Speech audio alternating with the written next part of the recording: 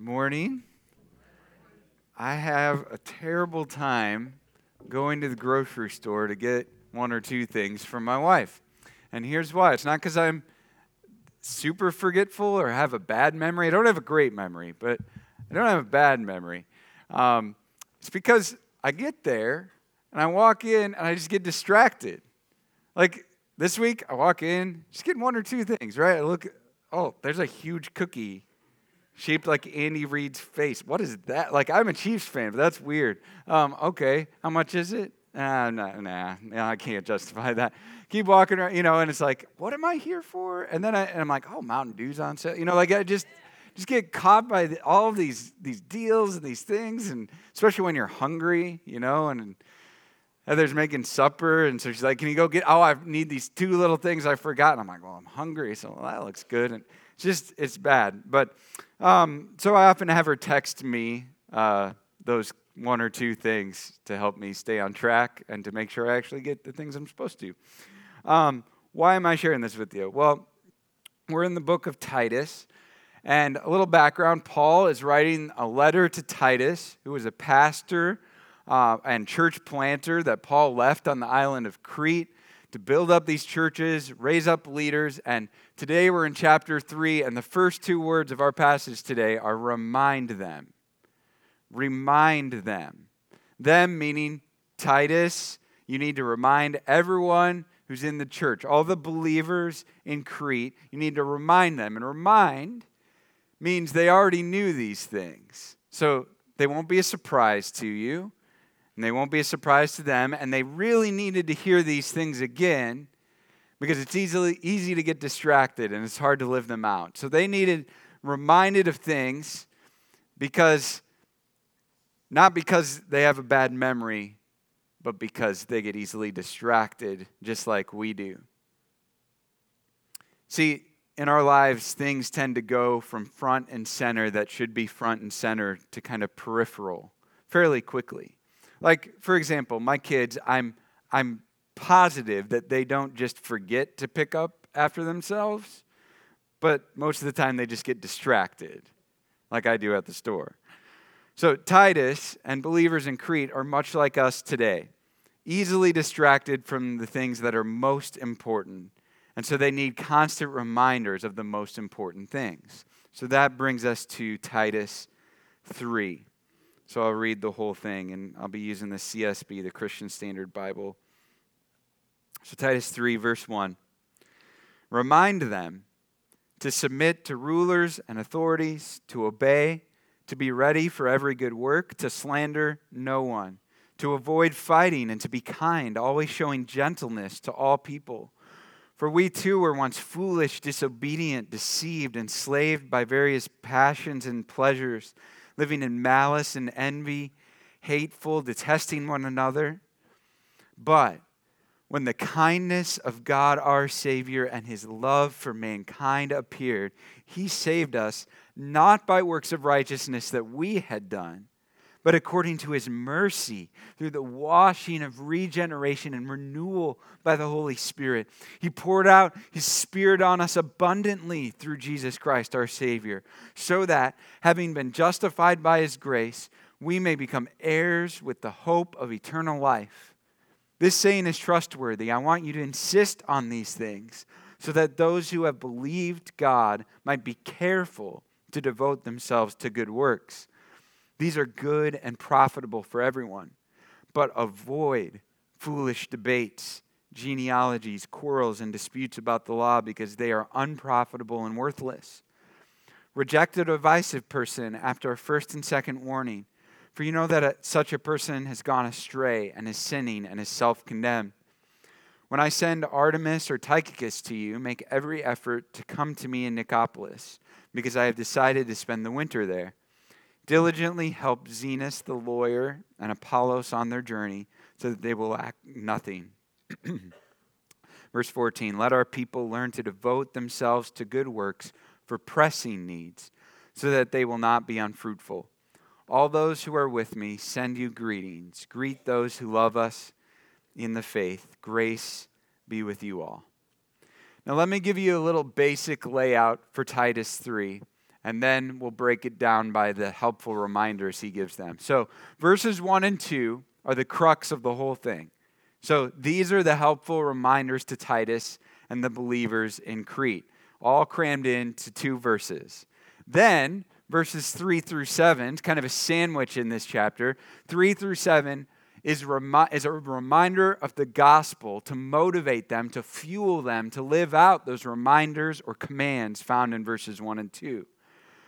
So even in the way he presents the gospel in verses 3 through 7, he gives specific fuel for those commands in verses 1 and 2. And this is the way of Christ. We saw this in Titus chapter 2, 11 and 12. Grace is our teacher. Grace is our motivator. The gospel motivates us. We operate from acceptance by God, not for acceptance from God. We obey out of grateful response to the grace of Jesus, not to try to earn the grace of Jesus. It's already ours. And then in verses 7 through 15, it's a reminder of the helpful reminders of verses 1 and 2. So he reminds them of what he already reminded them in verses 7 through 15. And you might be thinking, wow, these guys are really forgetful. Why? Why does he do this? Well, because it's easy to forget, and it's even harder to live out. So what are these key helpful reminders and commands? The first one is to do good works. Do good works. If you read through Titus, this is actually a theme throughout. I think he says it 4 or 5 different times. Do good works, do good works, do good works. So verse 1 here, it says, remind them to submit to rulers and authorities, to obey, to be ready for every good work. Now he starts with talking about doing good works with one area that they really needed reminded to do good works in, and that's in relationship to authority. Remember, Cretans, as we learned in previous weeks, are called, and I quote, evil beasts, and they lack self-control. So submitting to and obeying authority certainly would have been in stark contrast to the culture around them, and they would have stuck out like a sore thumb to submit to authority in their lives. And obviously they would have even lost opportunities by not cheating the system, like clearly a lot of people were around them. So they would have been at a disadvantage to do this in society. But similar to Romans 13, 1-7, he's calling them to submission to authority. Now certainly, it's not that you don't submit to authority that asks you to disobey God, but that's hardly ever the case in everyday life. So it says, be ready for every good work. So don't just do the bare minimum of paying your taxes and following the laws. Be ready to help, to pray for, and do whatever you can to support authorities. That would have been shocking to them then, and that's shocking to us today. Both in Crete and in modern-day America, we have this mentality of don't you dare tell me what to do. You can't tell me what to do. Even words that are used here, submit, authority, we cringe at today, do we not? But we are not, listen well, we are not first and foremost Americans. We are first and foremost followers of Jesus. And he calls us to obey authority. He calls us to be ready even, eager, looking for opportunities to obey authority, to serve. What if we started just thinking differently about authority in our life? Before we even talk about doing, what if our thoughts just started to change towards authority? What if when we thought about the President of the United States or the governor of our state or elected officials or law enforcement or principals or kids, your parents or elders, pastors, you name it, any authority figure in your life, what if every time you thought of them, you trained yourself just to pray for them? What if every time you thought of them, you trained yourself to think of ways that you could support them? Our thoughts precede our actions. Be ready to do good works by thinking differently about authority and your doing will be sure to follow. Verse 8, he continues his thoughts on doing good works. It says, this saying is trustworthy. I want you to insist on these things so that those who have believed God might be careful to devote themselves to good works. These are good and profitable for everyone. Now I was struck by the phrase in here, be careful. Be careful to devote yourself to good works. Be careful in the original language, the Greek, means to give it some thorough thought and some thorough concentration. Don't just start doing good works, do the best works. And as it says here in verse 8, the best works flow from your belief in God. So carefully figure out which good works honor God the most. You know, there's this principle that's been made popular by several smarter people than I, so I don't take credit for this. But lots of people have written different things on this general principle, and it's this: good, better, best. So there are good things in your life that you should say no to. And there are even better things than those that you should say no to. Why? So that you can spend your time and your energy and your life on the best things. See, that's what Paul is getting at when he says, be careful to devote yourself to good works. Don't just start doing whatever. You only have 24 hours in the day like the next person. You need to be careful to devote yourself to the best things. Which good works are the best that will honor God the most? Be careful to do those. But there's another layer to this. There are certain good works that you personally honor God best with. So maybe for you it's helping others with appliances or home repairs or physical tasks. Or maybe for you it's helping others by just being a good listening ear or encouraging them, sending encouraging texts, giving them encouraging calls, writing them letters. Maybe it's helping others know God more by leading a Bible study or being a youth leader or leading a connection group or something like that. Or maybe it's helping kids and parents alike, like Stacy was talking about earlier, by serving in kids ministry. But God has made you with certain abilities, gifts, and talents, and those are the ones that you need to spend most of your time on. But the next part of this phrase, it says, be careful to devote themselves to good works. Devote means committed, faithful, sticking to it no matter what. So let's just say, for example, you figure out one of the best ways for you to honor God by doing good works right now in your life is to meet regularly with the guy that's living in our Home for a While program right now, going through our program right now. You decide, you know what? I'm really good at helping people find employment. I have different connections, and I just kind of know what to do to help people find jobs. So I'm going to help that person, that guy, no matter what. I'm just going to stick to it. So when it says devote, it means you keep showing up and you're available for them even when you're busy, even when life gets crazy for you, even when guys start to struggle, even when guys quit and leave the program, you stick at it and keep helping the next guy. That's what it means to devote yourself to good works. Maybe you need help figuring out what the best works are for you to devote yourselves to. I would love to meet with you personally.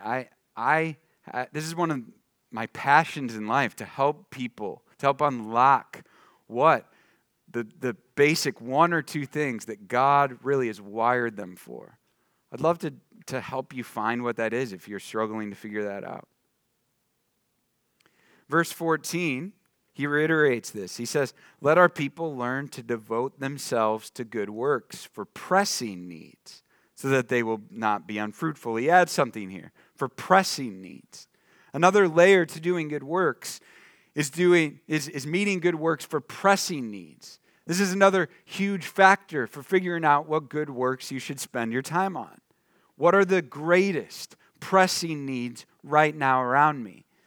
Paul actually just mentioned some of those pressing needs for them in verses 12 and 13, if you look at it. We need to have our heads on a swivel for the needs around us.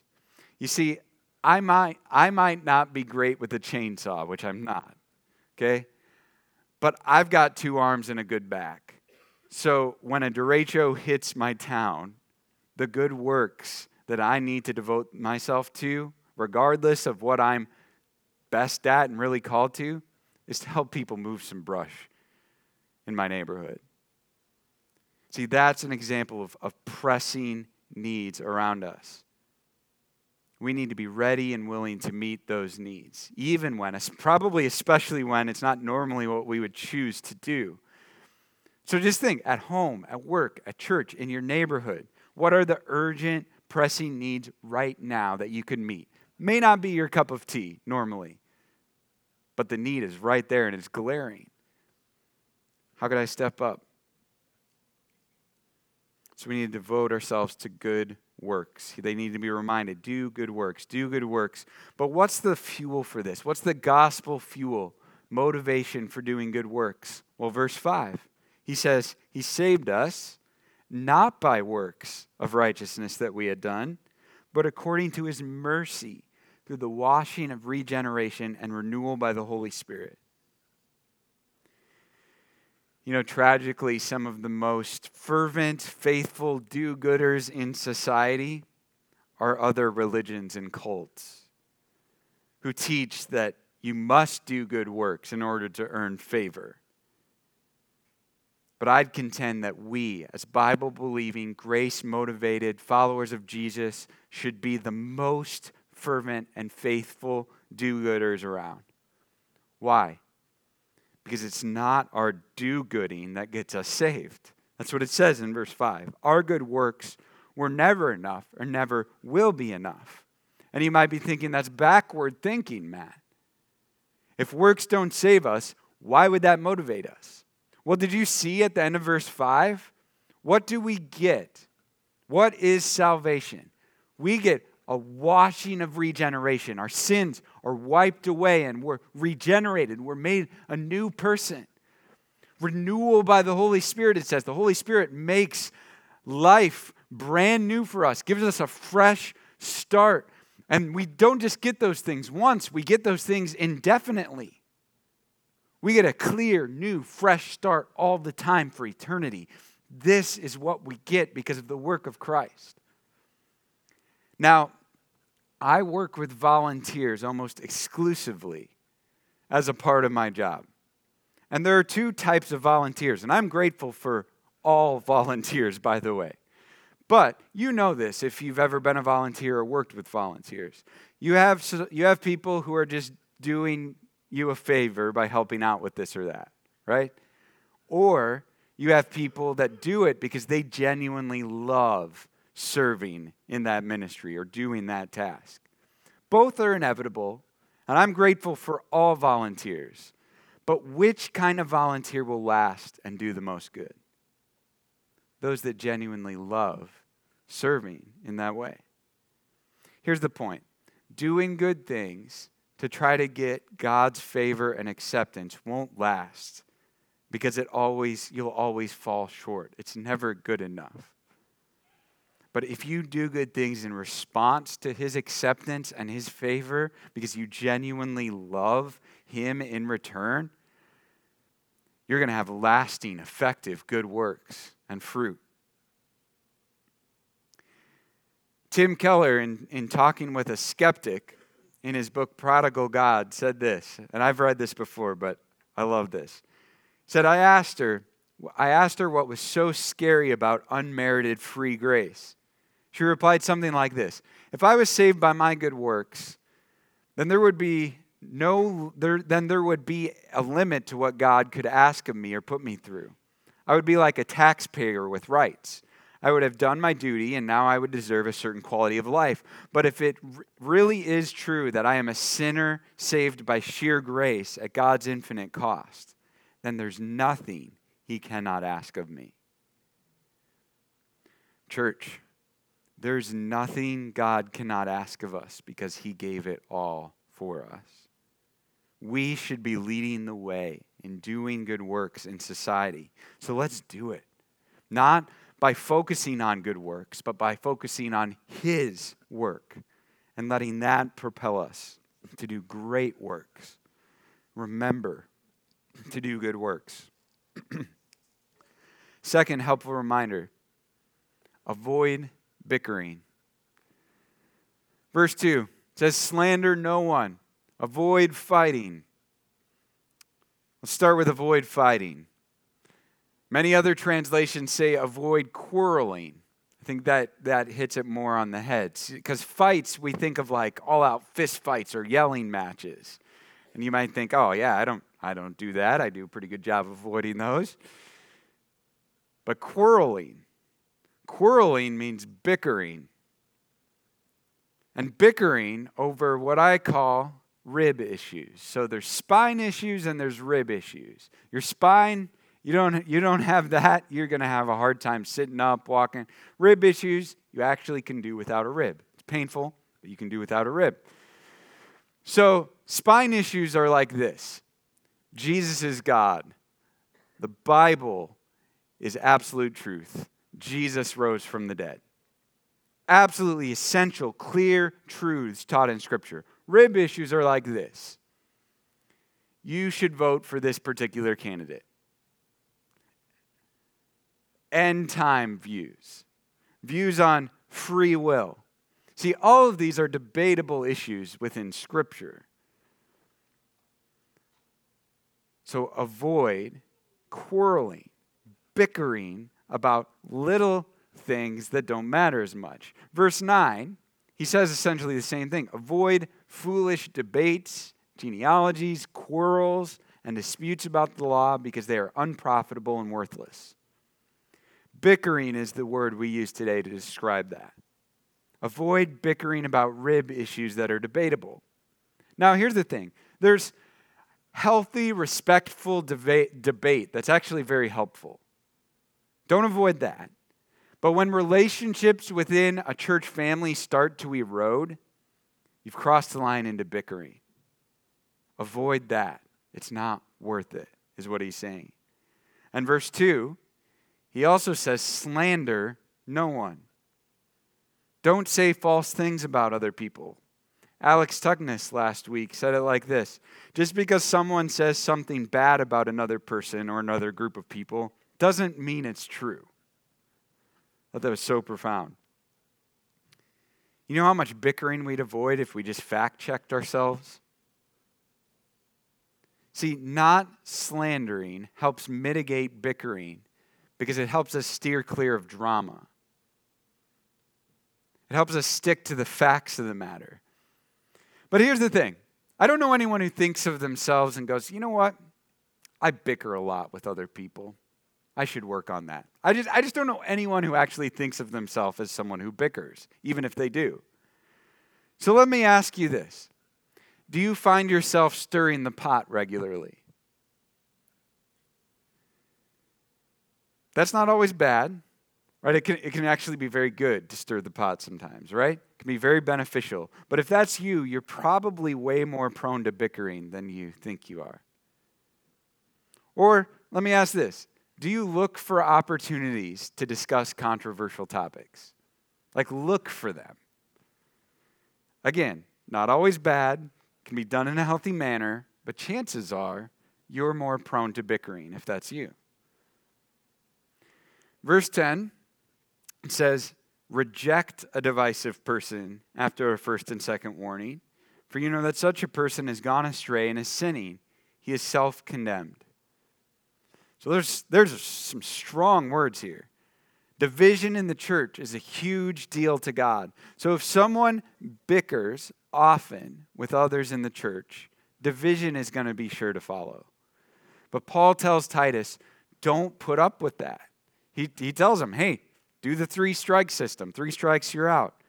And he's so severe because division is the opposite of what Jesus came to do. Think of it. Jesus came to reconcile, to restore relationships.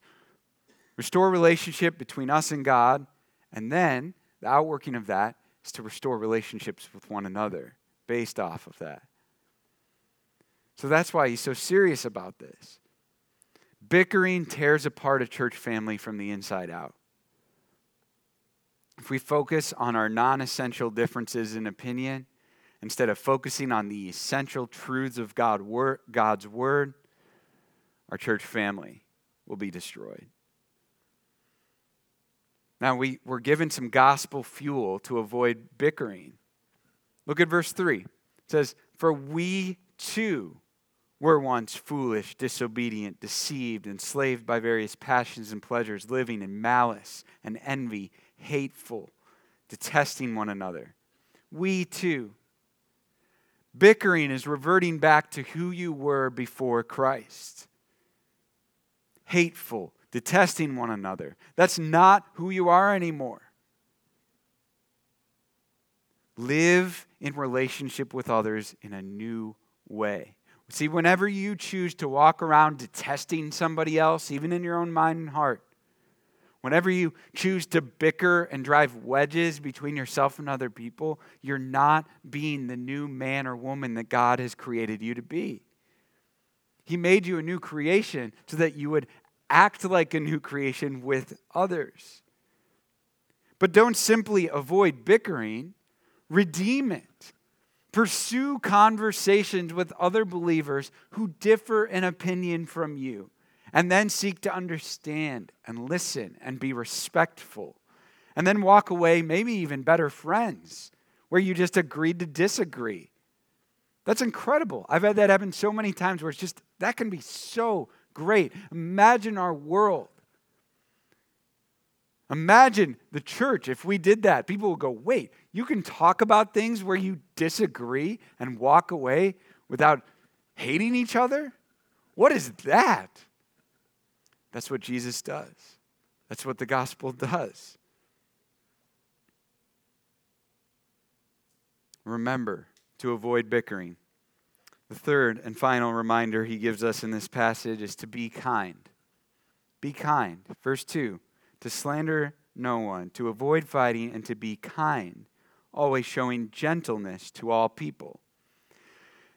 Now, I'll admit the CSB here is not the best translation because it gives the idea of always being timid. Because it says always showing gentleness to all people.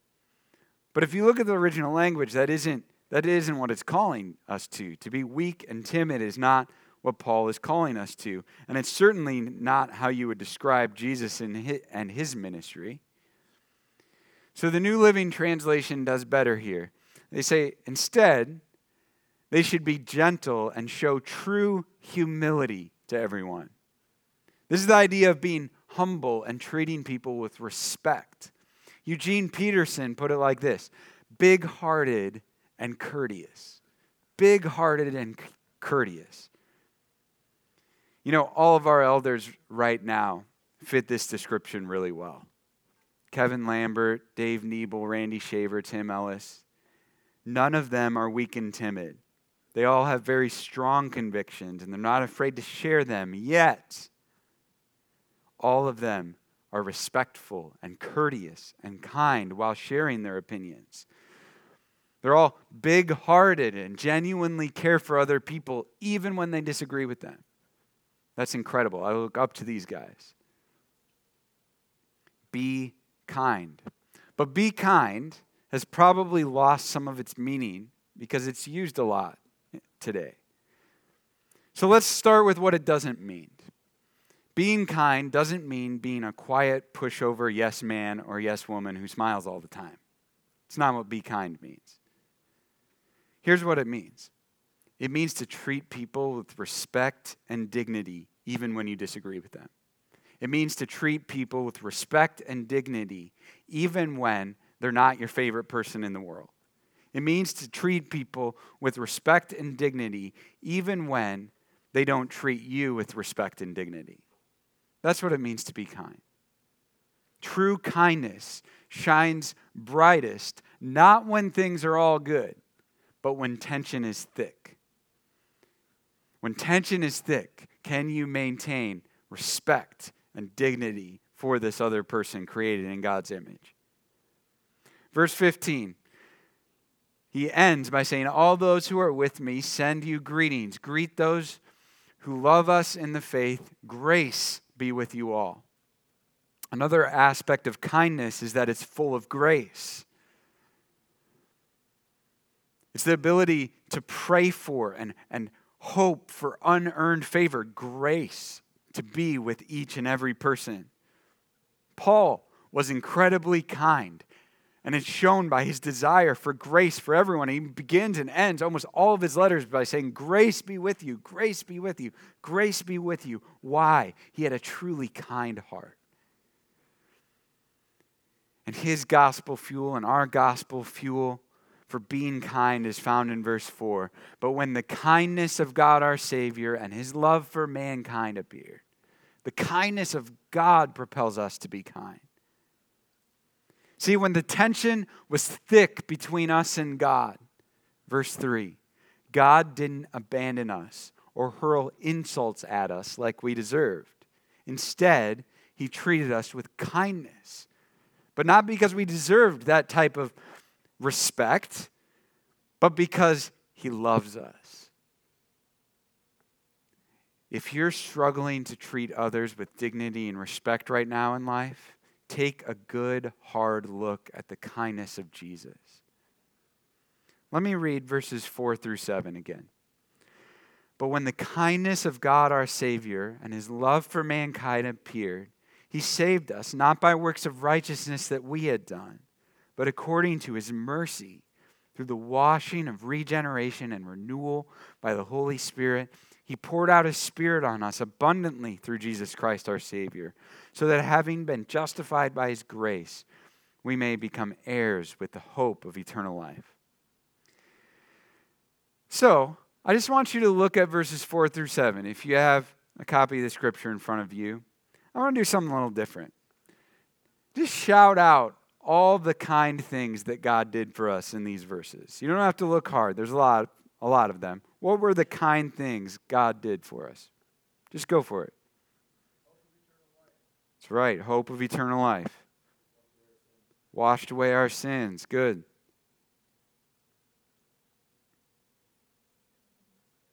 Yeah, gave us the Holy Spirit. Good. Mercy. Yep, we didn't deserve it.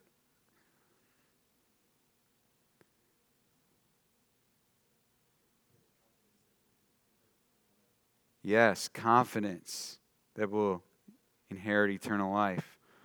True living hope because he is alive. Yep. Become heirs, it says. We get an eternal inheritance. Anything else? New birth, new life. Good.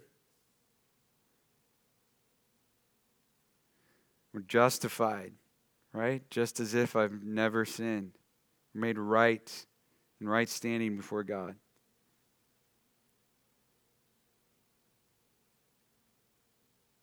He regenerated us. He transformed us completely. It's good. So remember the good news of the gospel. Keep coming back to this. If you struggle with kindness, don't wake up tomorrow and go, I'm going to be kind today. No. Look at verses 4 through 7 over and over and over again. And let the kindness of God our Savior, Jesus Christ, motivate you and fuel you to do good works, to avoid bickering, and to be kind. Let's pray. Jesus, we thank you for your example. We thank you for your motivation from the gospel. This is incredible news. You don't just say, hey, you better do good works. Hey, you better not bicker. Hey, you better be kind. No, you say, hey, you should do these things because I have done these things. So thank you for the best work that was ever done. You going to a cross that you didn't deserve. Dying a brutal death that we deserved in our place and rising from the dead, giving us new life if we repent of our sins and trust in you. So Jesus, I pray that we would live in that resurrection power this week. That we would over and over again remind our minds and our hearts of the good news of Jesus Christ, of the kindness of God our Savior. And that would fuel us to lead the way in doing good works and to be the kindest people in the world. I pray this in Jesus' name. Amen.